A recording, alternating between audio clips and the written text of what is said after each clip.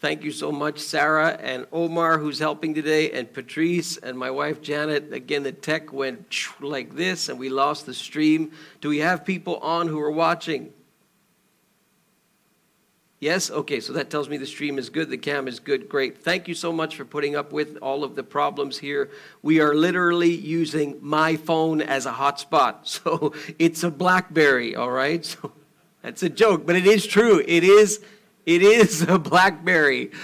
With BlackBerry, you can get five megahertz or gigahertz or whatever instead of 2.4, which usually works in here, but it's a movie theater, so anything can happen. Thank you so much for tuning in with us, and stay with us, please. We're going to have a very meaningful time together, so thank you for putting up with all of the glitches. I think I know every single person in this room by name. You know why? Because you all pre-registered. Ha. So I have your name, I have your contact information, I have everything. I know all about you. That's also a joke here. Let me see if I can pull everything up and see if everything's working. It's working. Praise the Lord. You know, there's so many wireless signals and stuff going on in here, all right? Let me give you a few announcements. Again, this will help the folks at home just to get oriented. Again, thank you so much for putting up with the technology today. There's a great discipleship group that we have formed here. And some of the people who were serving today are in it. And right now it's a private Facebook group because it's hard to get together.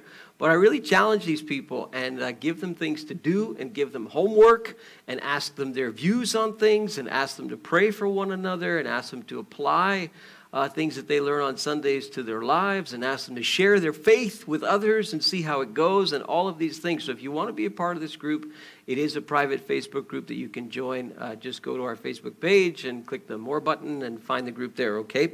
And we're having a lot of fun with that group. Wednesday nights we have a video Bible study from this material called That the World May Know. This is outstanding, shot on location in the Middle East and Israel and Jerusalem and Asia Minor, or as it was called back then. And we've been having a really good time over the last, I think about 10 weeks I've been with this group. And we're going to start a new series on Wednesday night on the early church. Some of the content in the book of Revelation will be covered, but I guarantee you it will be covered in a way that you probably have never heard it before. And if you want to join in, just go to our website homepage, click the link there, and I will send you the Zoom link. It's only 1 hour on Wednesday nights, and the content is top notch. You'll really enjoy it, trying to make the Bible, understand the Bible in context, and that's really helpful with that content. Tomorrow night, I'll be back on at 7 p.m. With our live Q&A, and the lead question is going to be, what happens when you die? What happens when you die? And it's going to fit a little bit in the message today. Again, thank you for coming out, those of you who are here in person.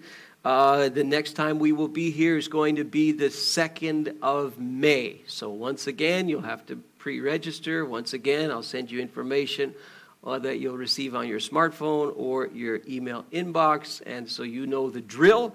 And so we're going to keep trying to get a groove here going with a hybrid model. We'll be online for everybody who's online as well, okay? But next in-person gathering here is going to be May the 2nd. Parents with kids up to elementary school, we gave out some really good content on Easter Sunday. It's really a deck of cards that is put together by our own people here in the District of Quebec.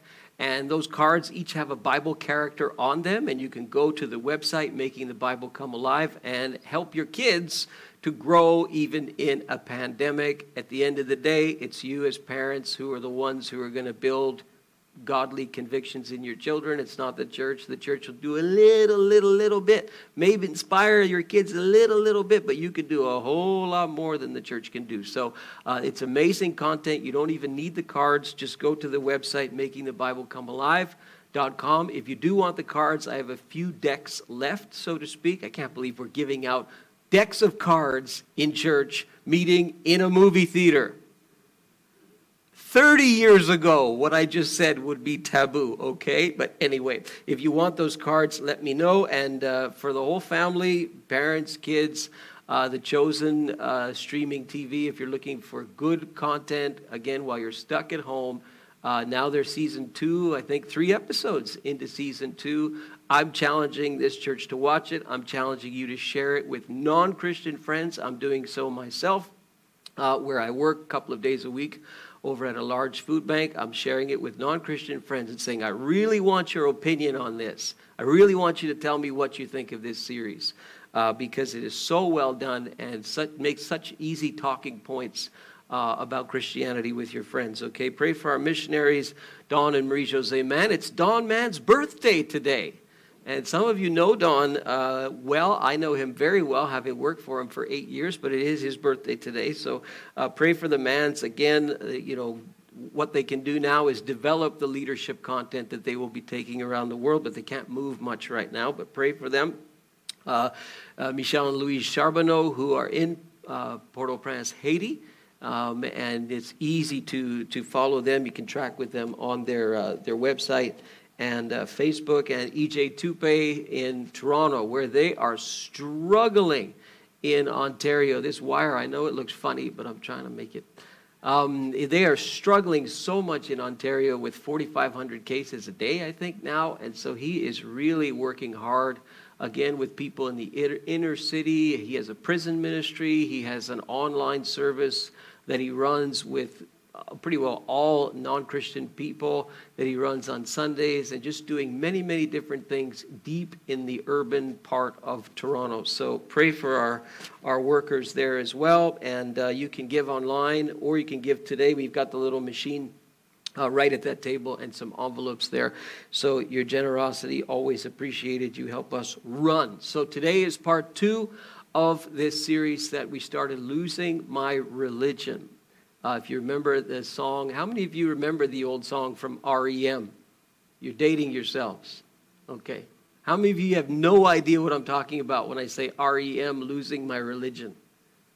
Okay, so about half of you. That's interesting. So really famous song in the 1990s. They still play it today. And I mention it as a title because this is popular now. There is a movement of deconstructionism where Christians are saying goodbye to a traditional, historic understanding of the Christian faith and saying so long to it. They've had all these unanswered questions. They're more sophisticated, and they're just saying goodbye. And there's a lot of notable people in media, culture, sports, television, music, pulpits, who have essentially said, I'm losing my faith, or lost it already. Authors. And so I wanted to pick up on that and look into a book in the Bible that discusses this, but in a different way. And it's the book of Hebrews in the Bible's New Testament. And this is a curious letter with no mentioned author. We don't know who wrote it. My suspicion is Paul wrote it, but doesn't say. But he's writing to a group of Jewish believers, hence the title Hebrews. And in a sense, these people were facing the same thing, but in a different way. Because they are coming from a background of Judaism. They embrace Jesus and basically follow Jesus as their Lord, their Messiah. And this causes all kinds of problems because they're viewed a certain way. Even back then in the first century, you had people who said, well, Jesus isn't the Messiah. You certainly had a large segment of Judaism that said he's not the Messiah. He's a deceiver, is the term that they used for him. And so this movement is growing. And here you have a group of Jewish people who are going to be warned by Paul. They're going to be, or the writer, they're going to be encouraged. They're going to be challenged because they're at the place where covenant is now old.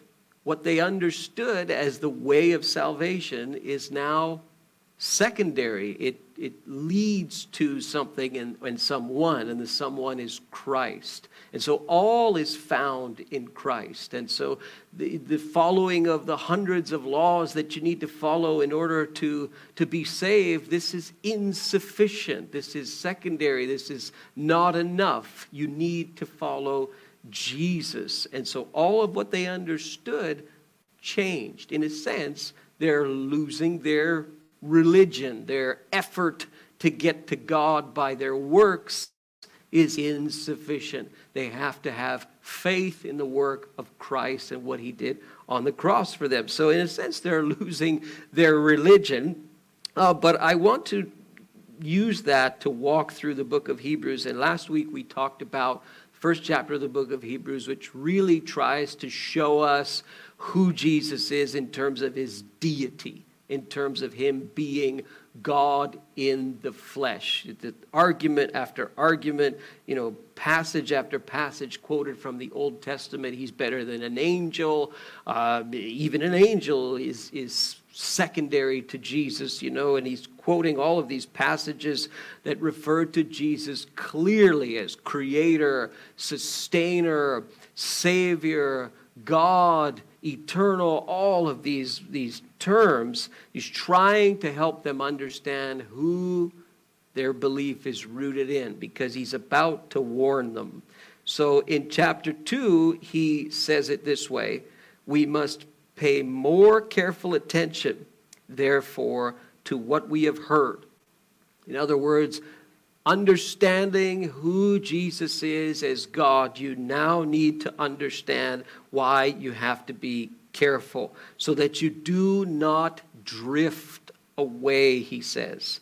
For if the message spoken by angels, back to the angels again, was binding, and every violation, this is in the past, and disobedience received its just punishment, its consequences, again speaking of the past, how shall we escape, he says, if we ignore such a great salvation? So he's trying to warn them in their terms, don't drift away, don't deconstruct, don't lose your faith. Your religion is one thing, but this faith in Christ, do not lose it, do not drift away. This salvation, which was first announced by the Lord, was confirmed to us by those who heard him. And God also testified to it by signs and wonders and various miracles and gifts of the Spirit distributed according to his will, probably referring to much of what took place in the book of Acts. And then he continues his discussion, and he says, it's not to angels that he has subjected the world to come, about who we're speaking, but there is a place where someone has testified, and he goes back to the Psalms. What is man that you are mindful of him, the Son of Man, that you care for him? You made him a little lower than the angels and crowned him with glory and honor and put everything under his feet. Now, I have to tell you, this is a tough part of the passage because I'm not sure who he's talking about. I'm not sure if he's talking about Jesus. I'm not too sure if he's talking about humanity. But he continues nonetheless. In putting everything under him, God left nothing that is not subject to him. I know you're confused. Just stay with me for a second. Yet at present, we do not see everything subject to him. But we see Jesus, who was made a little lower than the angels, now crowned with glory and honor because he suffered death, so that by the grace of God he might taste death for everyone. And this is where he gets into really what he's trying to teach them in this chapter, in this passage. Not only is Jesus God, Jesus is human. He's human. He's fully human. He's not Clark Kent. Okay, sometimes we picture Jesus like a spiritual Clark Kent. When I say Clark Kent, you know what that means. The comic book character starts with S. Superman, right. I heard you online. You said it. So he's not Superman in the sense that it's God disguised as Jesus. That's not the incarnation. The pagan incarnations are like that. The incarnation is Jesus is fully human. He's crying his eyes out in the manger. He's got diapers to change. He gets hungry. He gets frustrated. He gets angry. Yes, Jesus gets angry in the Gospels. Read them closely. He does get angry. He gets sad. He gets discouraged. Is that a sin to say? He's human, fully human. If there's one thing you get out of the message today, it's that Jesus is fully human. I find people of faith have a lot of difficulty with this. They will say Jesus is God. They've got that down pat, and that's the thing, right? But we lose sight of the humanity of Jesus, and he becomes sort of this Clark Kentish kind of figure, where we don't relate to him as a person. And when we do, it is so encouraging. It changes the way that you go through life. That's why I title this today, Our Brother for Life. It's easy for us to think of Jesus as our God. You think of him as your brother? He thinks of you that way. You are his brother or sister. That's the way he thinks of you. That's what this passage is about to say, all right? Let me read a little bit more before we apply it. In bringing many sons to glory, it was fitting that God, for whom and through whom everything exists, that's language that he used about Jesus in the first chapter, should make the author of their salvation perfect through suffering. Suffering. Have you ever suffered before? Perfect through suffering. Both the one who makes men holy and those who are made holy are of the same family.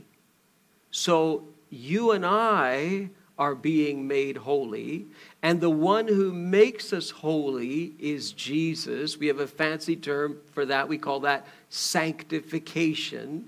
We are of the same family. There's a relationship that's talked about there. That's a word that implies that. So Jesus is not ashamed to call them brothers or sisters, as the case may be. He says, and quote from the Old Testament, I will declare your name to my brothers in the presence of the congregation. I will sing your praises. And again, I will put my trust in him. And again, here am I and the children God has given to me. Relationship, family. We're of the same family. That's pretty interesting if you believe it, that you're of the same family as Jesus because of that relationship that you have. I mean, wow. Since the children have flesh and blood, watch this, okay? This is the end of the chapter. Since the children have flesh and blood, he too shared in their humanity. Jesus is fully human. He shared in their humanity so that by his death, have you ever been to a funeral before? He might destroy him who holds the power of death. That is the devil. And free those who all their lives were held in slavery by their fear of death. You ever been afraid of dying? Do you know people who are afraid of dying? This is so powerful. For surely it is not angels he helps, but Abraham's descendants. For this reason he had to be made like his brothers in every way. He is fully human in every way, in order that he might become a merciful and faithful high priest. The priest represented the people before God, went to God on behalf of the people. Implication, the priest was human. Jesus is a high priest in service to God, and that he might make atonement for the sins of the people, because he himself suffered when he was tempted. Wow. So Jesus as a human suffered. Jesus as a human was tempted. Jesus as a human died. He experienced the full gamut of life. He is able to help those who are being tempted. If you get one thing today, it's that Jesus was human. He suffered. He sanctifies. He makes us holy. We're of the same family as him. He shared in our humanity, fully shared in it. He is our high priest. He was tempted. Hebrews 4 will say he was tempted in every way and yet did not sin. Did you ever think when you were being tempted that Jesus was also tempted? You ever wonder, wow, how would Jesus handle this temptation? Well, I'm gonna have you think about that and talk about that for a few minutes. And I think this is a perfect size group to do this in. And at home, you could do this as well. What I'm going to do is I'm going to get you to talk to each other. Is that okay? You know what people want in a pandemic? Talk to somebody. Just to sit down and have a conversation. After Easter, I stood in the parking lot. My wife and I stood in the parking lot with a family in this church. We talked for an hour and a half. Just stood there in the parking lot and talked.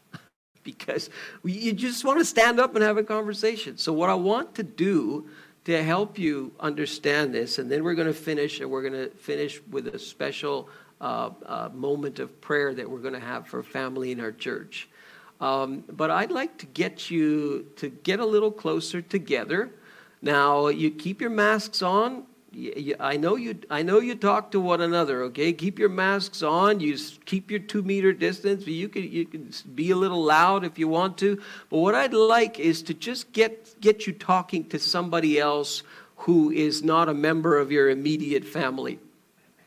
And so if you have to move a little closer, you move a little bit closer. If you have to just turn around in your seat, turn around in your seat. But somebody who's not your immediate family, okay? No one's moving, no one's talking, okay? This was the nightmare that I had last night, okay? So just a little bit closer, all right? Again, you can do this with 2 meters. You can do this with your mask on, but just a little bit closer to one another. I don't want anybody alone, isolated by themselves, who nobody is talking to. There are new people in our church. There are new families in our church. Introduce yourselves. And I just want you to deal with one question, if you can. If you just have small talk, that's okay too. But I just want you to deal with one question. You see, you're already talking because you're starving for conversation. That's why. So one question I want to ask. Have you ever been tempted, and will you share that experience with whoever you're talking to? It can be a small little temptation, or it can be a big temptation. Have you ever been tempted before? I'll put some music on, and we'll take just a few minutes to do this. At home, you can participate as well. Just put a comment in the comment section. Have you ever been tempted? What was it like? What were you tempted to do? You can be as honest as you want to be. You can be as private as you want to be. But I'd like to have you share with one another. Is that fair? Okay, I'll just put a little bit of music on just for a few minutes and we'll come back. I knew we would get it to work. So I want to share with you just a little bit. And hopefully Maria and Remy and Emilio are watching the stream. We have all kinds of issues with it today. But you guys can go ahead and play softly in the background. But I want to get you all to pray for this family.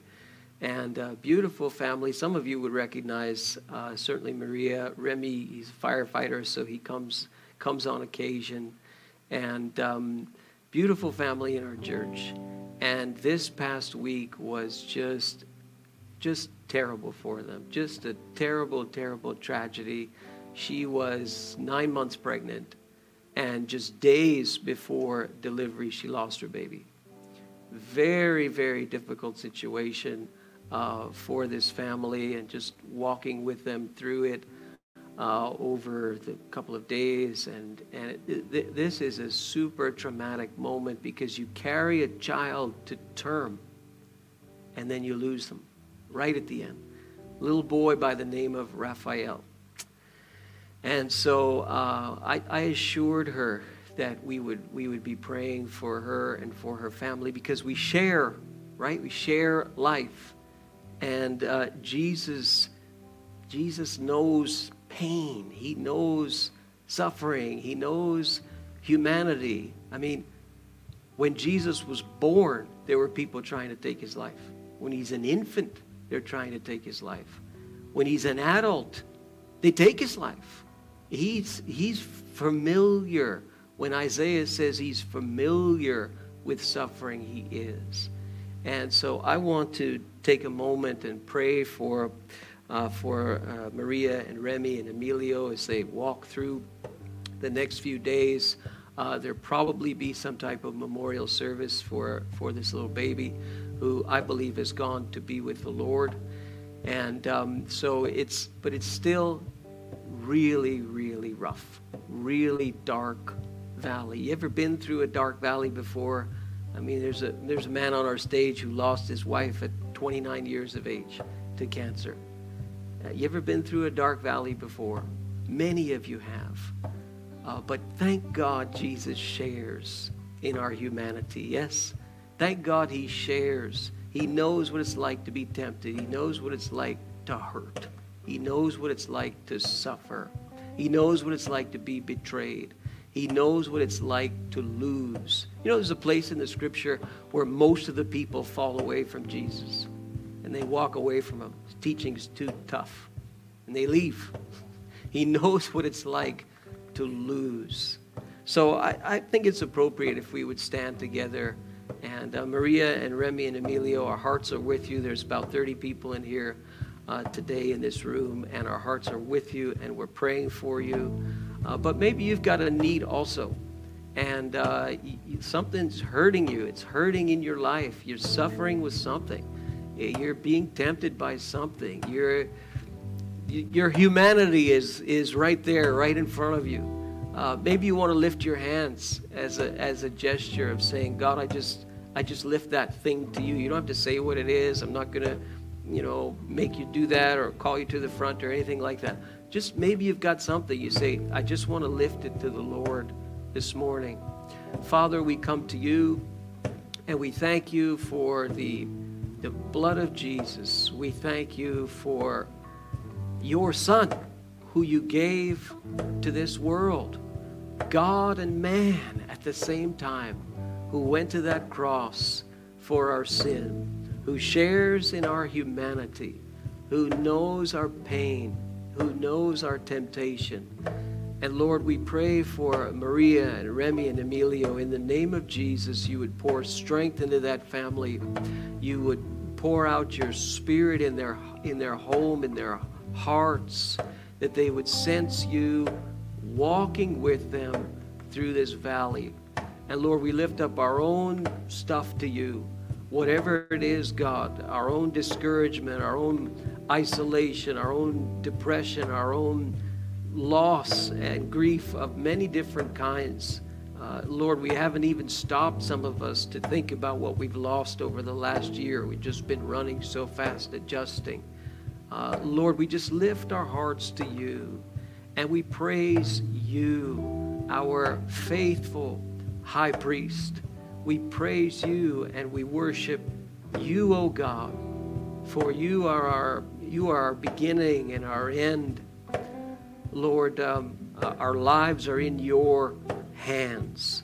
So we hold on to you, God, and we continue to walk with you. We pray in Jesus' name, amen.